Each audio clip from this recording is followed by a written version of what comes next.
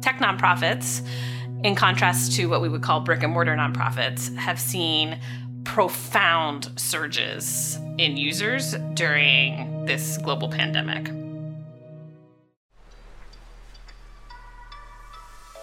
You're listening to Create Community. I'm your host, Marsha Drucker. On this podcast, we're exploring the human side of community. I'm chatting with some amazing community builders to define what community truly means. Joining me today is Shannon Farley. Shannon focuses on the intersection of tech for good, women's rights, and human rights. She's the co-founder and executive director of Fast Forward, the accelerator for tech nonprofits. Prior to Fast Forward, she was the founding executive director of Spark, the world's largest network of millennial philanthropists. She also helped start the W. Haywood Burns Institute, an award-winning juvenile justice reform organization. Shannon and I chat about how she's creating community among entrepreneurs building social impact tech startups, how people can apply their skills to social movements, and how we can leverage community in the social sector. Let's jump right into it. Shannon, welcome to Create Community. Super excited to chat with you today. Thank you for having me. I'm thrilled to be here. So to start these episodes off, I really love to get an understanding of how my guest actually became a community builder in the first place. I think it's so fascinating how we all find ourselves on this path of life. I don't think anybody really sets out to be a community builder. So something that stood out to me in your journey is that you got involved with grassroots organizing pretty early on in your life. Can you tell me a little bit about how you kind of jumped into that and what that part of your life was like? Sure. I was really fortunate to get a scholarship to college, which included a work-study stipend, meaning that you would work to earn back the scholarship. And I went to Georgetown, which is a Jesuit university. So because of their values, you could either check IDs in a library or work at the cafeteria, which is pretty standard work-study employment, or you could work at a nonprofit in the community. And so I opted to work in a nonprofit in the community, and I got a broad exposure to all the different things that were happening in the domestic violence space in Washington, D.C. And I was doing that at the same time as sort of the 2000 election happened. And so I was sort of instantly politically motivated to respond to it in the streets. And so I got great exposure to sort of student-led grassroots organizing campaigns. And I learned a lot in that process of being sort of a newly activated young person advocating for democracy in a really wild time. And what did that experience teach you about community? How were you connecting with others who, had the same passion for it? Yeah. One, there's real opportunity to affect change when you are organizing within a community. We felt that things were moving and progressing because we were coming together on a pretty regular basis. We weren't winning that often between the election and the Iraq War and things that were happening, but certainly there were some policy movements. So that felt really exciting. It can also be quite joyful to be working on things that matter with new people that you are just getting exposure to, new cultures and communities. And so I really caught the bug for this lifestyle that I've been a part of ever since.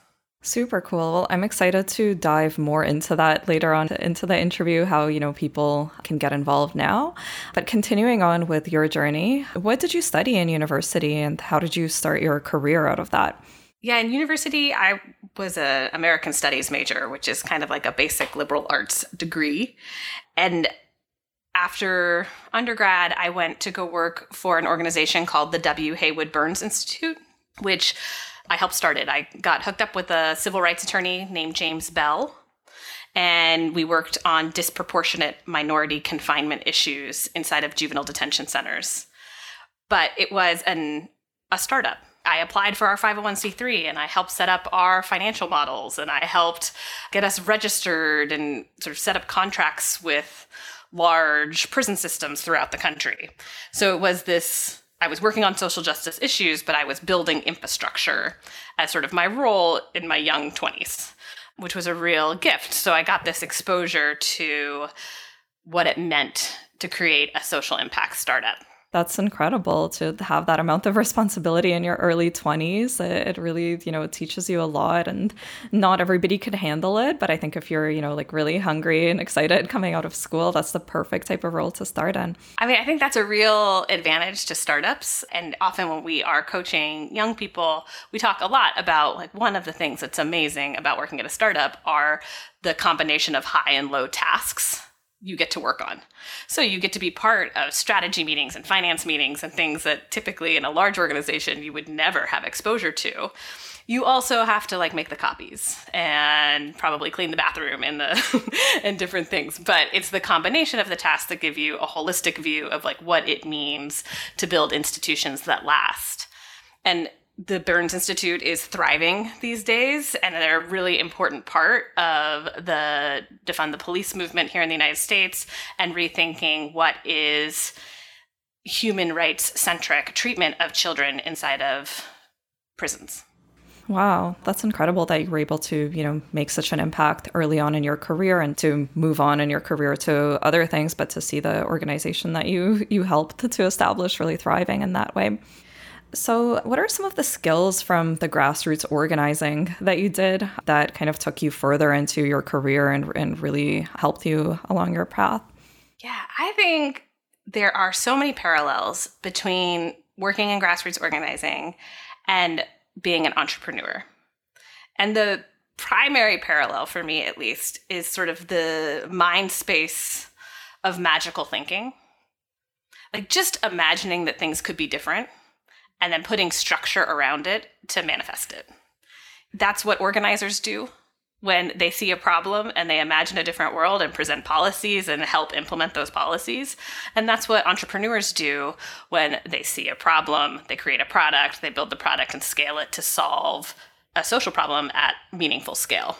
And so like many of the day-to-day skills I use are not that different.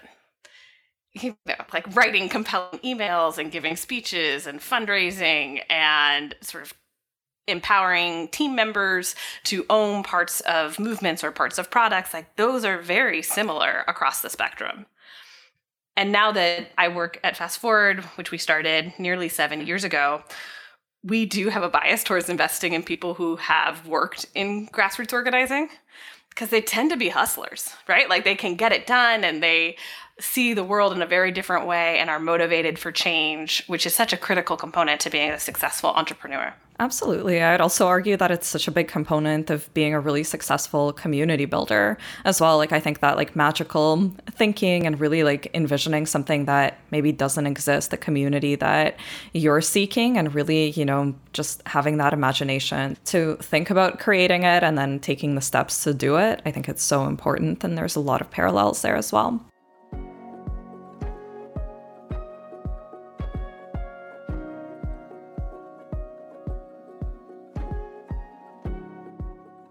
Before we jump into Fast Forward, tell me a little bit about Spark. What was Spark and what inspired you to create it?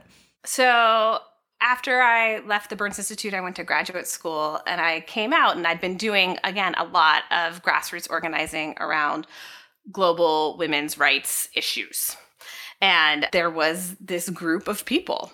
And at the time, it was like 100 people with an email list and a PayPal account. And they were crowdsourcing donations to grassroots women's organizations around the world. And I just thought that was so exciting. It was 2005, and crowdfunding wasn't a term yet. If you can imagine, this was in the world before Kiva, before Kickstarter. This way of organizing and moving power and money really hadn't been put to the test, and it just sounded like so much fun. And so I was the first executive director of Spark, and from the very beginning looked really different than typical women's rights organizations. From day one, it was 50% male members, which is uncommon, but we were organizing with the people that we knew. And again, we had male friends. So they were part of our vision for how we would pull this off. We also were national and pretty quickly global membership base because we were young people who had been organizing. So our friends were in all of these places. So from the beginning, typically with women's rights work, it tends to be place-based. in the early stage. And for us, it was on the internet. It was digital.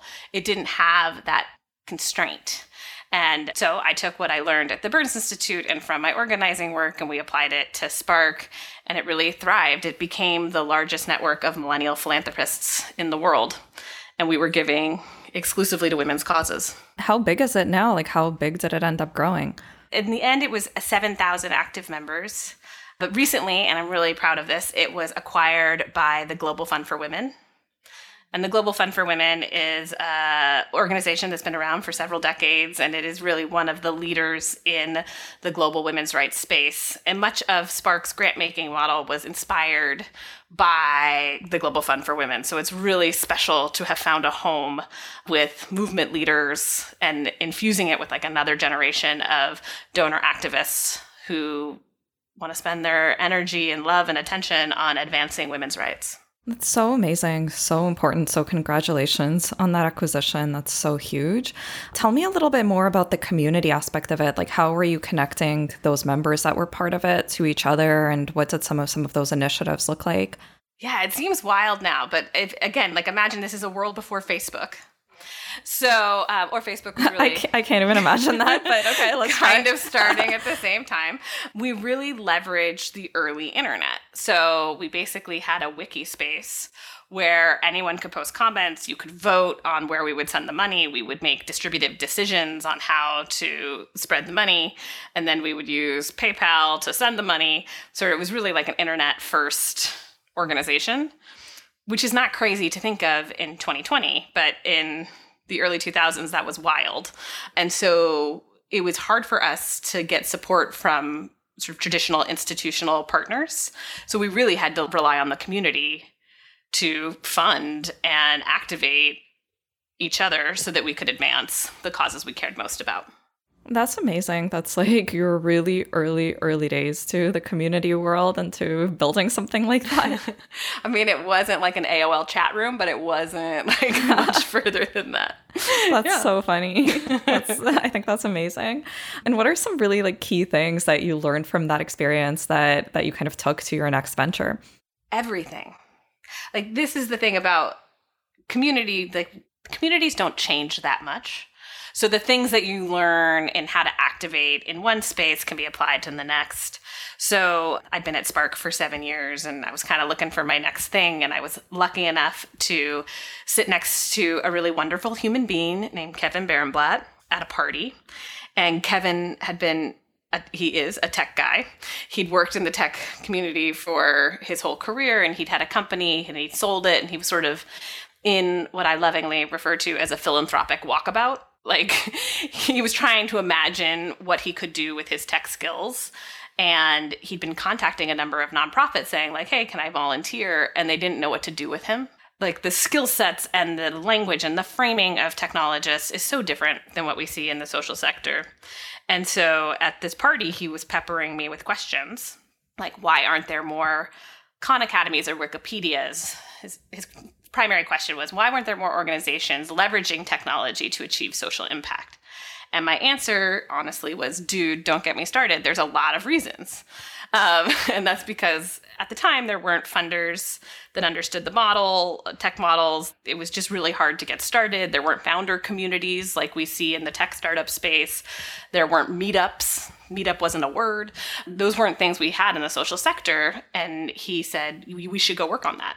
So that's what we did. And we started Fast Forward in 2014.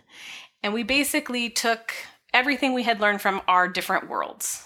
So like everything I'd learned in the social sector and grassroots organizing and everything he'd learned in running tech companies.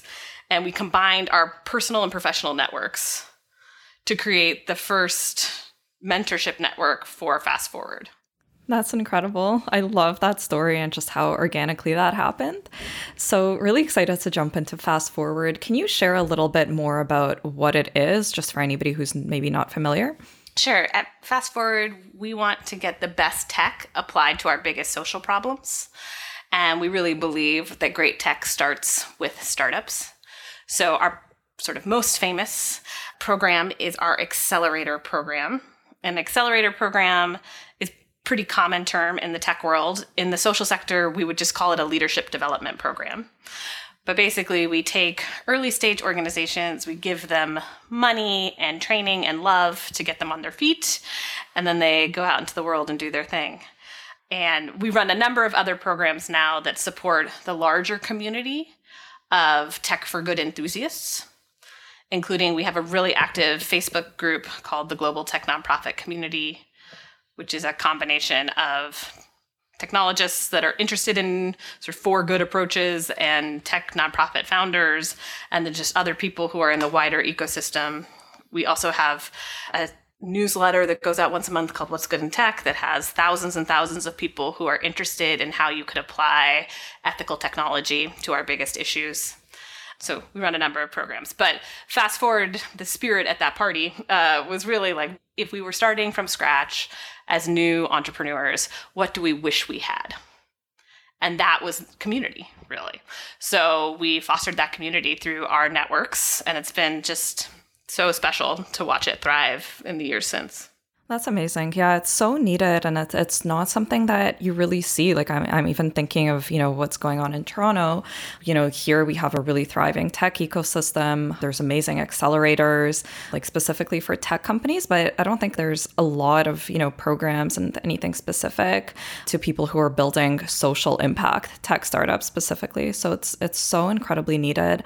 Tell me a little bit more about how you actually build community among these entrepreneurs that are building social impact tech startups. Like, what sorts of programs are you running? What do some of your virtual events look like these days?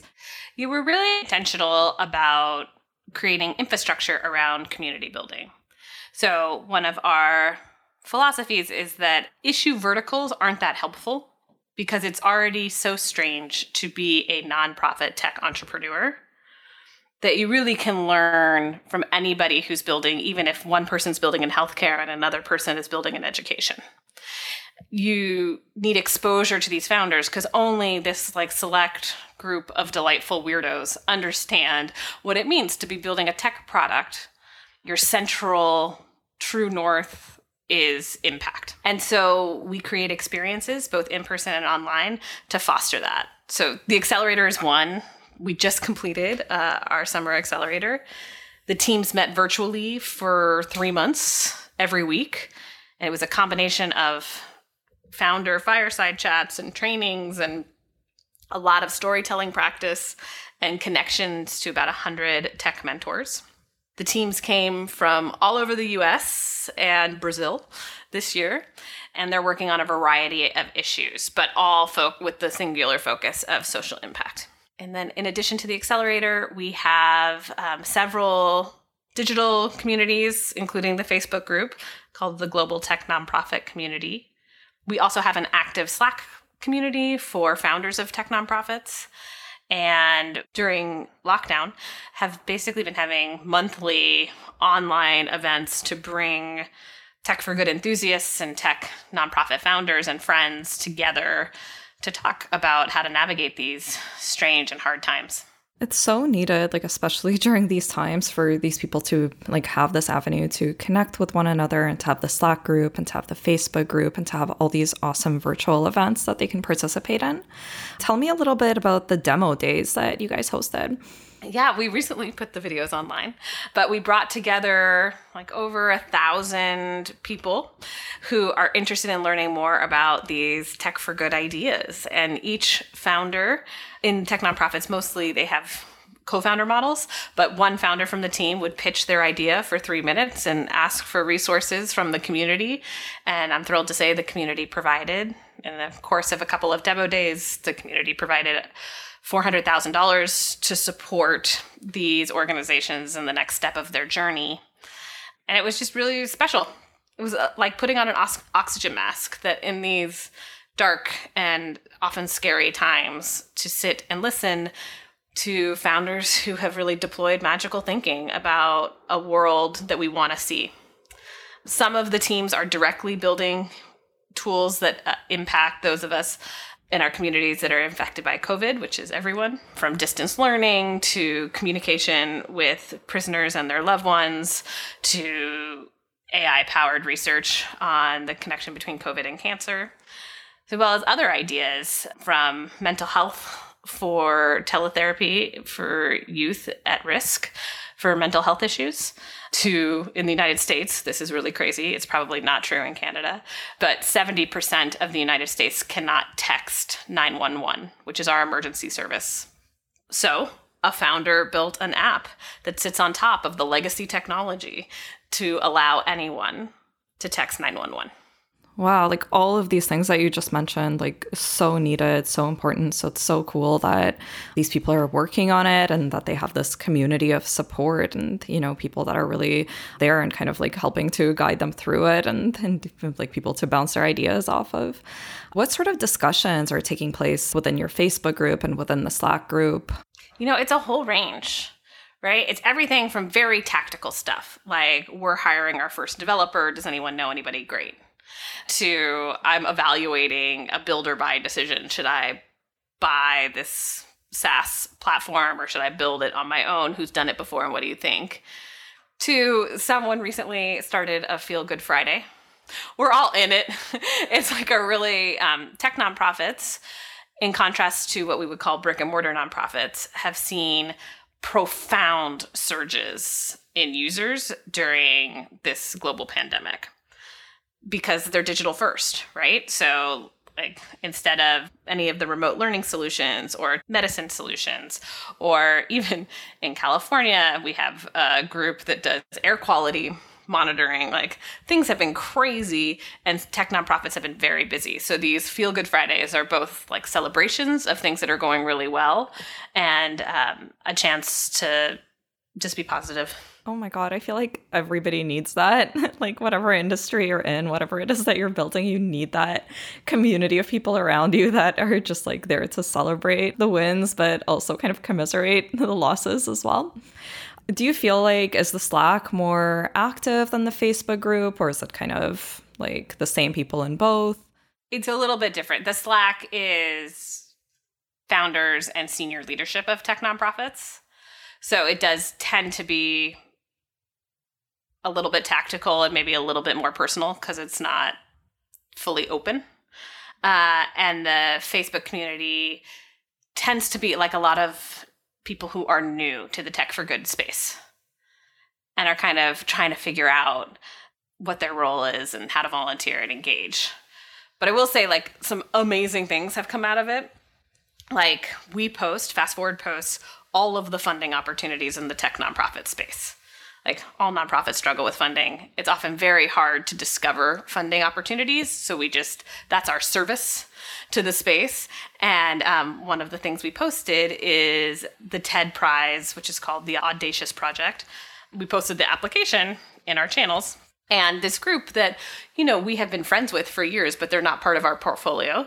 And they're really incredible, called Humanitarian OpenStreetMap, which is an open source tool to help human rights workers document and track their work. It's a really incredible tech nonprofit.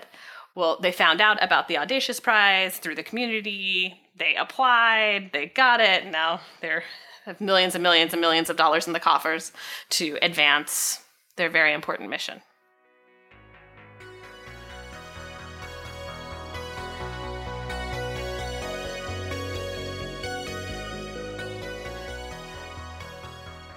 So how has COVID impacted Fast Forward? I'm assuming that it kind of accelerated what you're doing. What have like the past, several months looked like for you guys? Yeah, it's been wild. Because I'm a street organizer, I have a real bias towards in-person engagements.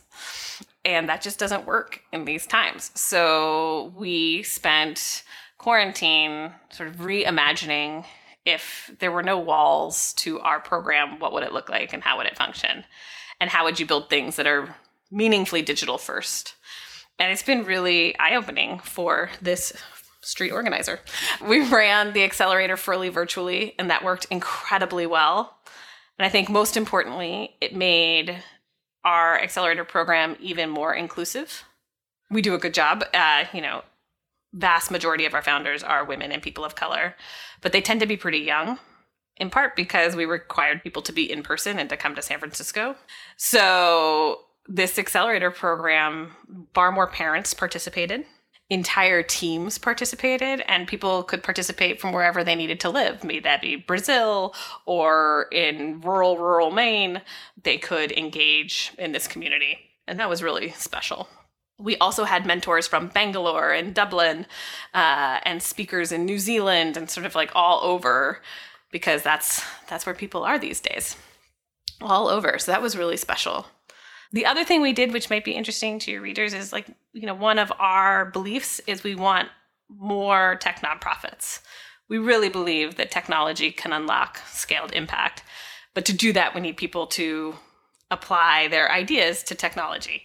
So we wrote a book called The Tech Nonprofit Playbook, which is basically all of the curricula and content from the accelerator over the last 7 years in an ebook form. And it's available for free on our website at ffwd.org/playbook. And it's been great. We've already heard from people from all over the world who are applying the lessons to start their own social impact startup.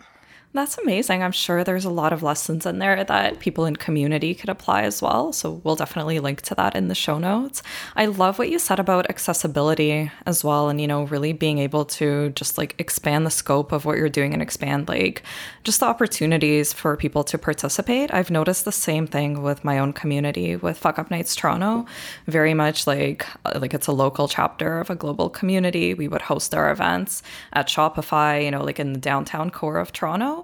And we thought we were doing like an amazing job with accessibility because, the building was accessible, like wheelchair accessible. Our prices for the tickets were really reasonable. We had pay what you can tickets. We would offer free tickets to underrepresented communities and people who, couldn't afford it. So there was like all these things that we thought we were doing to make it accessible. And when we took it online with doing some virtual events, there were so many people who reached out to me afterwards, just on LinkedIn or through Instagram or whatever it may be, saying that, they've been following the community for the past like 3.5 years that it existed in Toronto, and they couldn't make it because maybe they live like far from downtown. They live in a suburb or they work somewhere, that's like a long drive to the city, and it just like wouldn't make sense after work.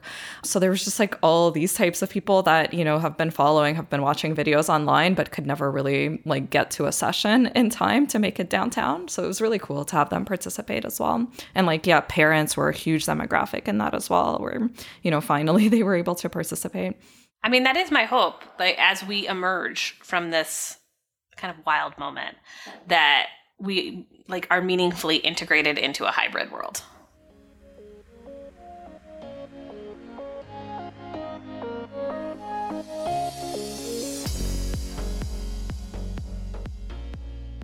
So I wanted to get your advice for community creators and listeners of this podcast. So I think with your background in grassroots organizing, really interesting to kind of tackle what's coming up with the election.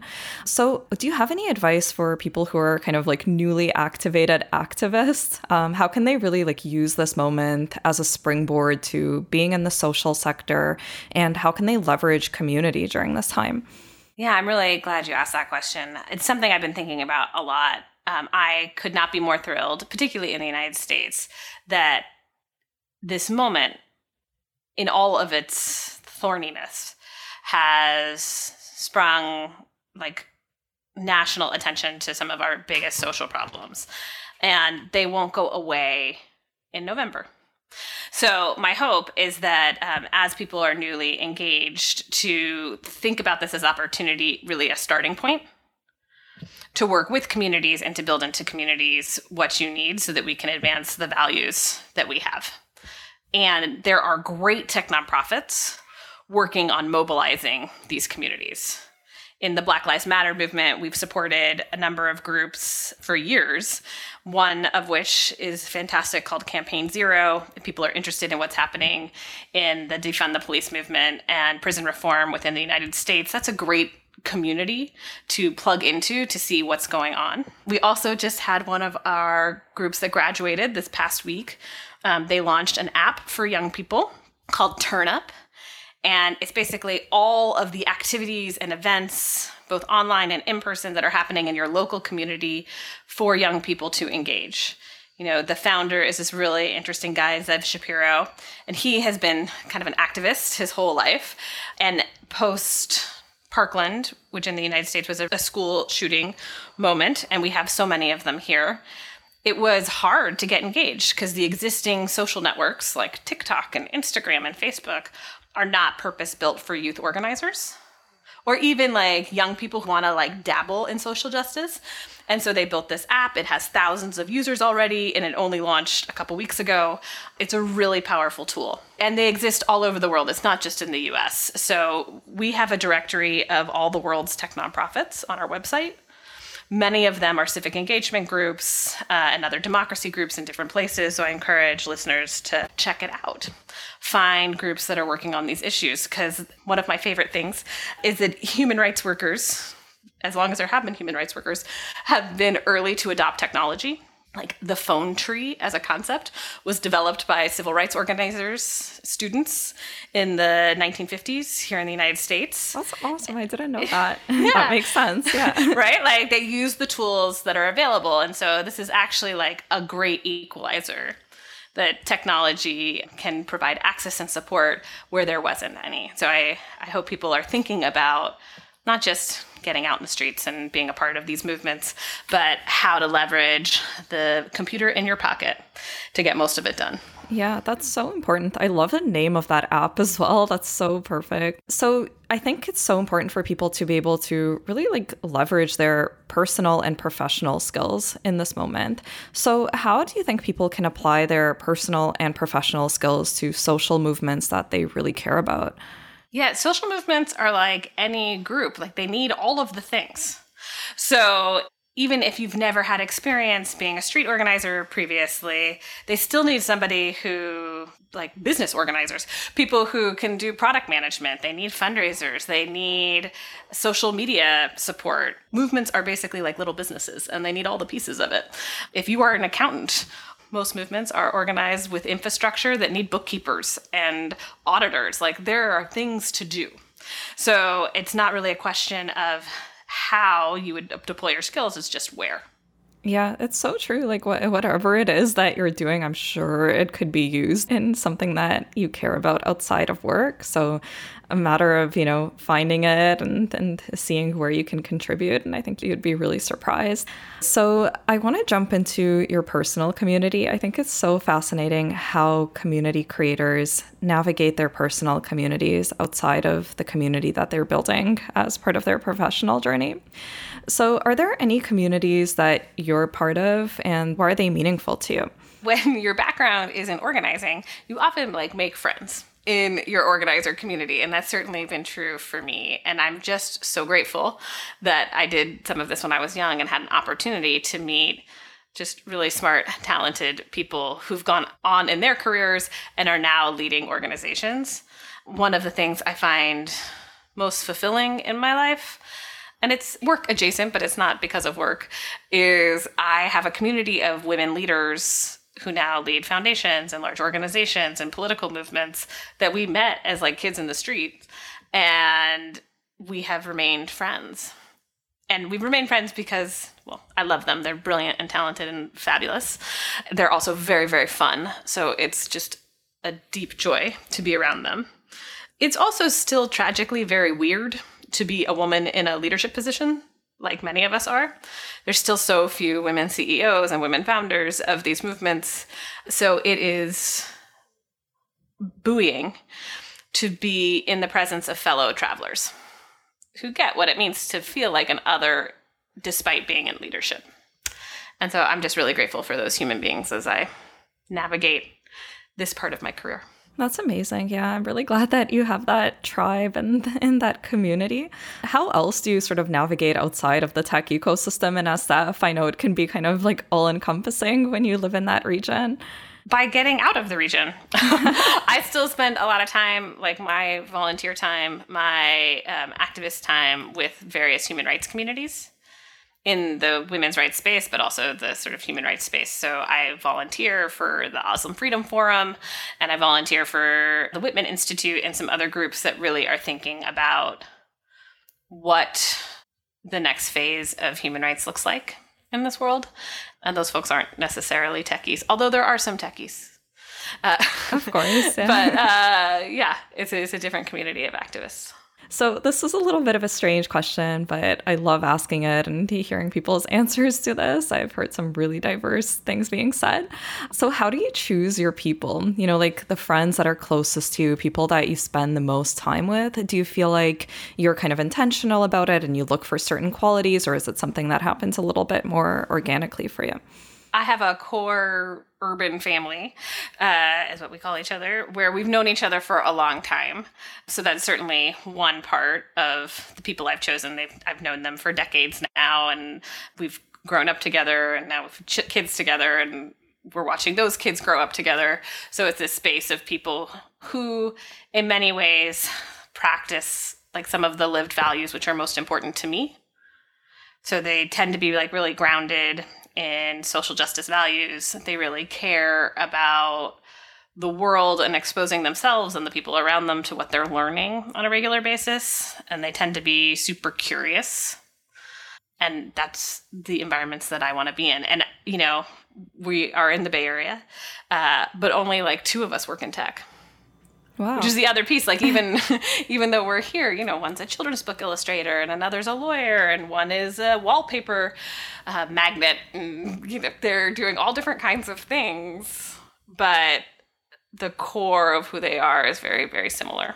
So I'm grateful for those folks. I love that. I can totally relate to that too. I feel like, you know, I have a few like core groups of friends. I'm still really close with my high school friends, and we all like, again, like have really similar values, but you know, one is like a scientist, one is a teacher, one is in sales. And then I have my university friends who are kind of like in similar fields as me, I would say. And then I have more like entrepreneur friends that I met through the work that I do with Fuck Up Nights. So I think it's so important to just like connect with people on similar values, but just have people from, you know, like diverse industries, diverse backgrounds, and really bring all of that together. So my last question for you is, and I ask this of everybody on the podcast, what does the word community mean to you? Community is the how. An idea that exists just in your head or just in your sphere can't live and breathe. Community is the how you deploy. I love that. That's such a unique definition. Awesome. Well, Shannon, thank you so much for taking the time to chat with me. This was such a great conversation. I'm really glad I got to chat with you too. Thank you for the opportunity.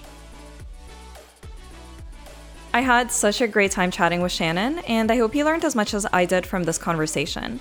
You can connect with Shannon on LinkedIn by searching for Shannon Farley, or follow her on Twitter at Shannon_Farley. And you can learn more about Fast Forward at ffwd.org.